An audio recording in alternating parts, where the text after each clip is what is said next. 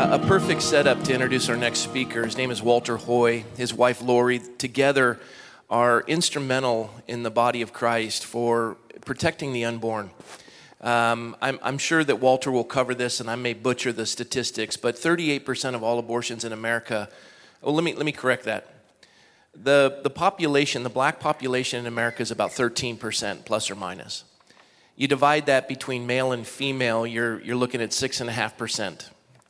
And 6.5% of being female, black Americans, you reduce that to about 4% because it's childbearing years. So 4% of the population of America is responsible for just under 40% of all abortions. There's a genocide on black America.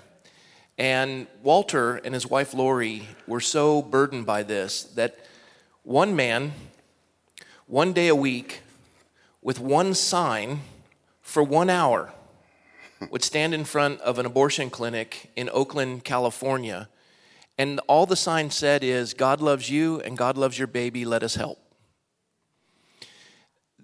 The response was amazing, and he just stood there. The Oakland City Council was employed by the abortion clinic to stop this man.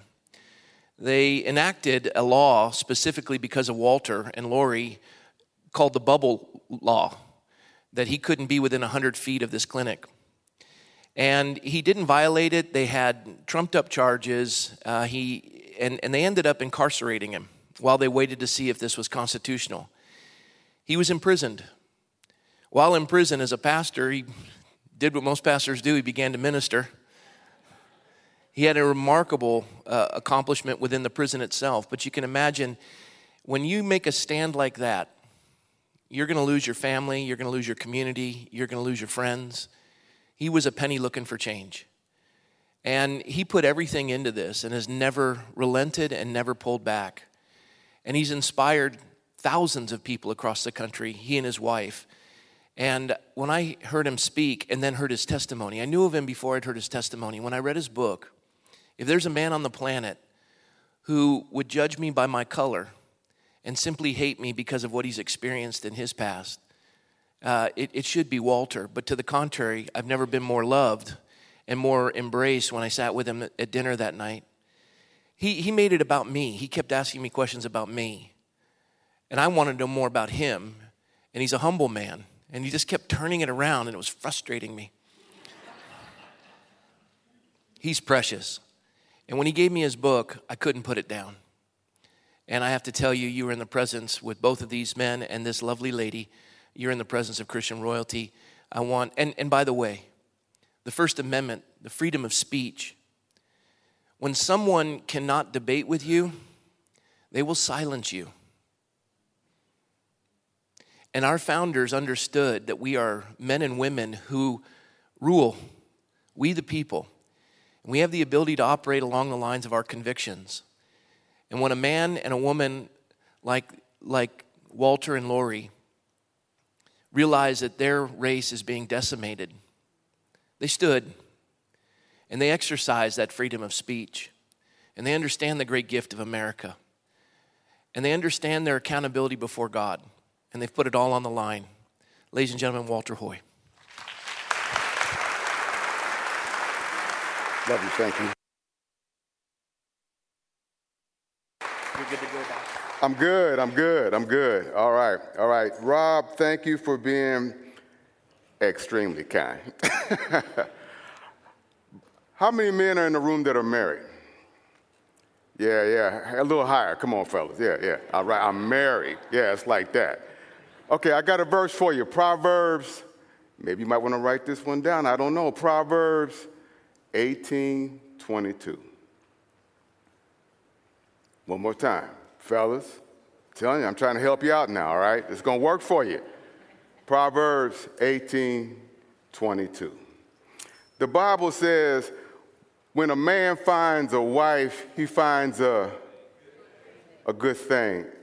I got my good thing with me. Lori, just wave your hand. That's my good thing. All right,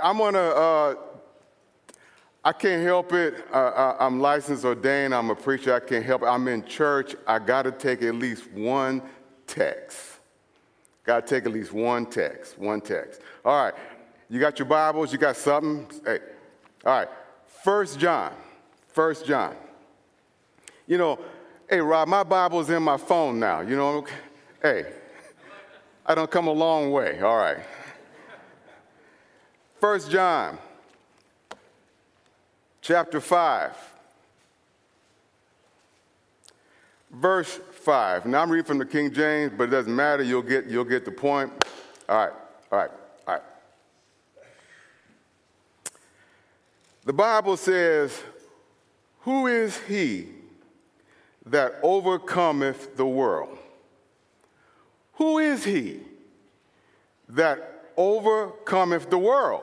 The world, not just some small problem, but the entire world. Who is this man that can overcome the entire world? Then he goes on to say, it's he that believeth that Jesus is the Son of God. Who is he? It's that man that believeth that Jesus Christ is the Son of God. Who is he that can overcome the entire world? If you're listening to Bill Wim over here, oh my goodness, God just uses men here and there, and they overcome impossible odds. John is saying here, who is he that overcometh the world? It's he that believeth that Jesus Christ is the Son of God. Yeah, let me get an amen here. Come on, help me now. All right. I want to relate this to the impact of abortion in my community. The impact of abortion in my community. In 1850, we're slaves. But the government at the time was doing research. And they were collecting all kind of numbers. And there's this one book left that traces culture and population and these numbers, and it goes back to the 1700s. It's rare. I got this book. I'm looking at this book. And you know, in 1850, the total fertility rate for my folk, the total fertility, you got to have 2.1 children per woman for your race, for your demographic, for your people to just maintain, not grow, not become enormous, just to maintain, just to stay where you are from generation to generation. You got to have 2.1 children per woman. Well, in 1850, the black fertility rate was 7.9. My goodness, yeah. That's what I'm talking about. God told Israel, don't worry about it. I'm going to multiply you more than the sand and the sea. Don't even bother to count, King David. That didn't work too well for him, did it? No, I've already said, I'm going to multiply. And that's where your power is going to be. It's going to be more of you than anybody. In 1850, yeah, we're slaves, but oh my goodness, God is blessing us. We're at 7.9. Whoo! Yeah, I'm feeling pretty good. I turned the page. Lord have mercy. 100 years later, I'm talking about 1950, we're down to 3.6. You know, a lot of things have happened from 1850 to 1950, and I'm thinking that, maybe some good things are happening. But what happened? I mean, 7.9, 3.6. We're going in the opposite direction. Well, we got Margaret Sanger in Planned Parenthood in the early 1900s. Are you with me? Huh? Huh? Huh? Huh? And all of a sudden, there's a need for abortion. There's a need to control how many children you have. All of a sudden, where is this coming from? And how come my demographic is being hit like that? But I'm saying, hey, Walt, don't get depressed. You overcome the world, bro. You believe in Jesus Christ. 3.6, that's still better than 2.1. So we're still going to multiply. God still got his hand on us. I'm feeling pretty good. I'm feeling better. But I got to admit, from 7.9 and 3.6 is a 54% decline. I'm still kind of, But it's more than 2.1. Well, by 1975, 25 years later, it's down to 2.3. Now, in the 1960s, a lot of things were happening in my community. Did you know that the first 2 pro-life groups in America ever were black? Wow, huh? First 2 ever. The Nation of Islam. Now, Farrakhan is crazy, but he's right about this. Black Panthers were the second group. I got a NAACP president in Philadelphia in 1965 talking about Planned Parenthood plan is replete with everything the Negro needs to commit race suicide. We knew they wasn't fooling nobody. 7.9 down to 3.6. We're down to 2.3. Hey, we're not fooling nobody now. We know what's going on. We know where it's going. And bam, we were bold. We were all talking about it. But in 1967, abortion became illegal in America.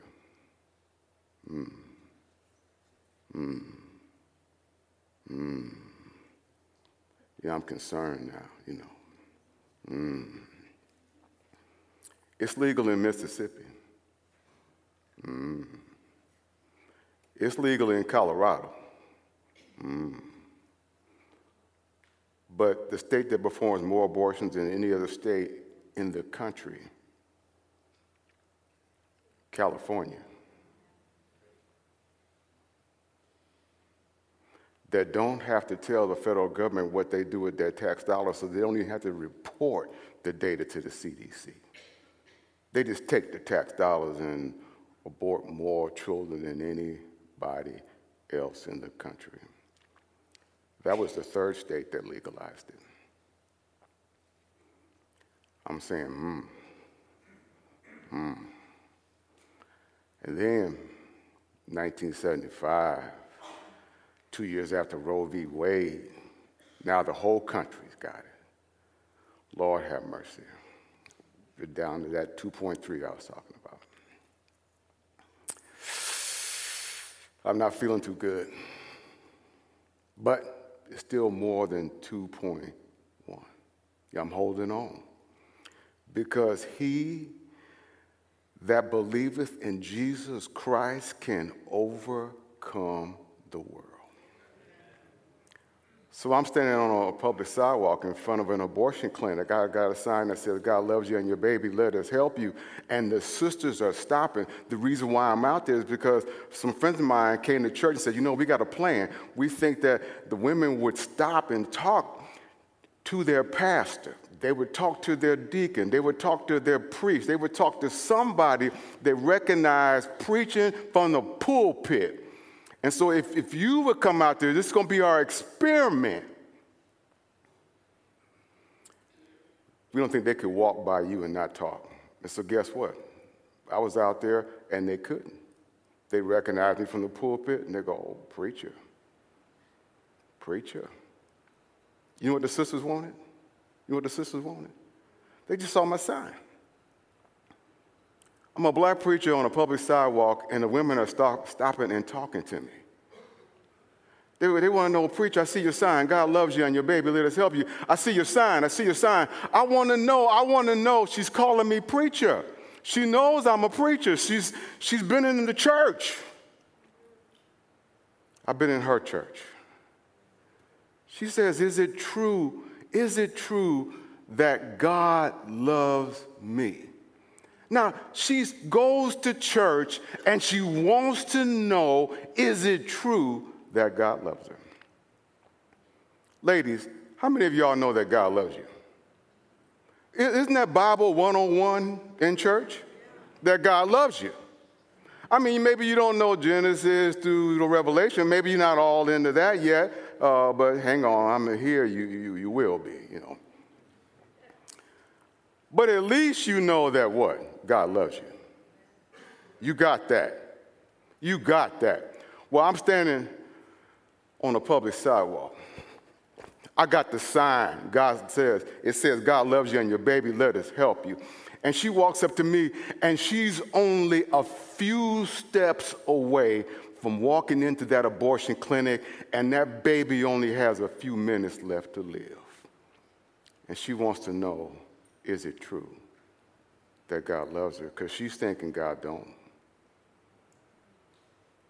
Ladies, you know what I'm talking about, don't you? She's thinking God don't. She's in a situation. She's not, I don't know. I'm saying, yes, God loves you. God loves you. She puts her head down and says, okay, preacher, okay. If it's true that God loves me, does God love me and my baby? I noticed that Mama never said it was, does God love me and my clump of tissue? You know, clump of cells. Mama said, my baby. Does God love me and my baby? And again, she goes to church. She's calling me preacher because she knows she's been there. She's heard me before. She's seen me before. We might have even talked before. She wants to know, does God love her and her baby? Lord have mercy. I'm saying, it's true. It's true. God loves you and your baby. I'm saying, oh, yeah, no doubt about it. She says, all right, preacher, all right. You know, sisters, they don't mind getting in your face and talking to you, you know. So, you know, I'm like that. I'm used to that. You know, come on, you know. She says, well, okay, preacher, well, if that's true, if God loves me, if God loves me and my baby, if that's true, if it's true, will you help me? Right now, I'm standing on a public sidewalk. I got a sign. I got 2 senior women with me from my church. You know, they're part of my gang, you know. I'm really the only mobile one. They're 80, you know, years old. You know, so I can walk a little bit, you know. But they're talking to the preacher. They want to talk to the preacher. Will you help me? Church, it's boiling down to what you're going to do. It's great to preach it, but what you going to do? It's great to memorize it, but what you going to do? Lord have mercy. I'm in front of the abortion clinic. Baby ain't got but a few minutes left to live. They're banging on the windows. They're trying to get her to come in. She's ignoring them. She said, preacher, if God loves me and God loves my baby, will you help me? What you gonna do, preacher? I tell them, I'm ready. I helped her. I didn't care what she needed. Sometimes it was just groceries. Sometimes she needed me to talk to her boyfriend in the car. I like that part, actually. Yeah, where is he? Yeah, I didn't mind. I really like that part. I want to talk to somebody. Because men, if you loved your wives, You put the ring on her finger, and you love her, and you protect her, and you provide for her. We could almost bring this to an end. I helped her. Word got out, bam. One day, I was out there. I'm only out there for 2 hours. We had 27 women come up, had appointments to the clinic. Now, the clinic can't do an abortion, in 2 hours, 27. There's no way they can do that. But they just taking them anyway. They don't care. They're making money. They're just taking them anyway. They're just going to make them wait until they get to them. But they wasn't coming for the abortion. They heard it was a black preacher standing on the public sidewalk out there helping women. And so they came to get help. Now, I was glad to help them, but you know what? The church should have been helping them. They were all members of a church. They still want to know if God loves them, and they're members of a church. They want to know if God loves them, does God love their baby? They're members of a church. They say, well, if that's true, then we need some help, and they're members of a church, and they're finding it on a public sidewalk, talking to a preacher. Lord have mercy. That was too much for them, and a lot of things went haywire. But let me get back to this impact so I can wrap this up. 1975, we had dropped from 7.9 down to 2.3. Lord have mercy. But he that overcometh the world is he that believeth in Jesus Christ.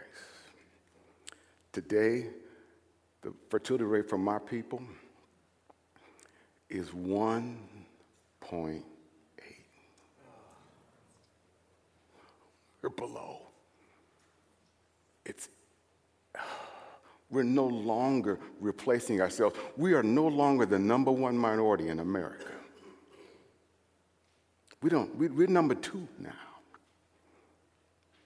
I know where this is going. Cecil Moore was right in 1965. It's replete with everything the Negroes need to commit race suicide. I'm stunned. I'm gone. But you know what? It gets worse from here. At the rate that we're going, if we don't stop, if nothing changed, by 2050, we'll be down to 1.3. 1.3, according to the Population Research Bureau, that's all they do is deal with populations all around the world. According to them, when you get down to 1.3, you're looking at irreversibility. There's no economic model for you to get better. It's over. It's gone. Our numbers will be small. We'll be inconsequential. I'm talking about 2050. I got a 30 years and a few months left. It's over. But he that overcometh the world is he that believeth in Jesus Christ. Yeah, I'm facing irreversibility. I can't quit. I can't stop. I got to deal with this. I'm facing irreversibility.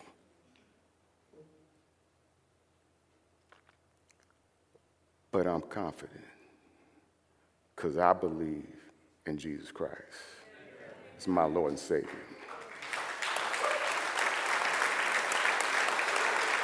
Brother, I only got seconds left. How many of y'all in your life are facing irreversibility? You're facing irreversibility. Maybe it's your son. Maybe it's your daughter. Maybe it's your son-in-law. Maybe it's your wife.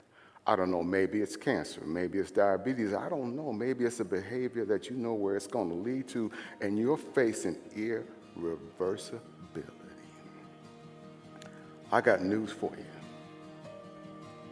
It may be irreversibility. You may be facing that. But if you believe that Jesus Christ is the Son of God, the Bible says that you can overcome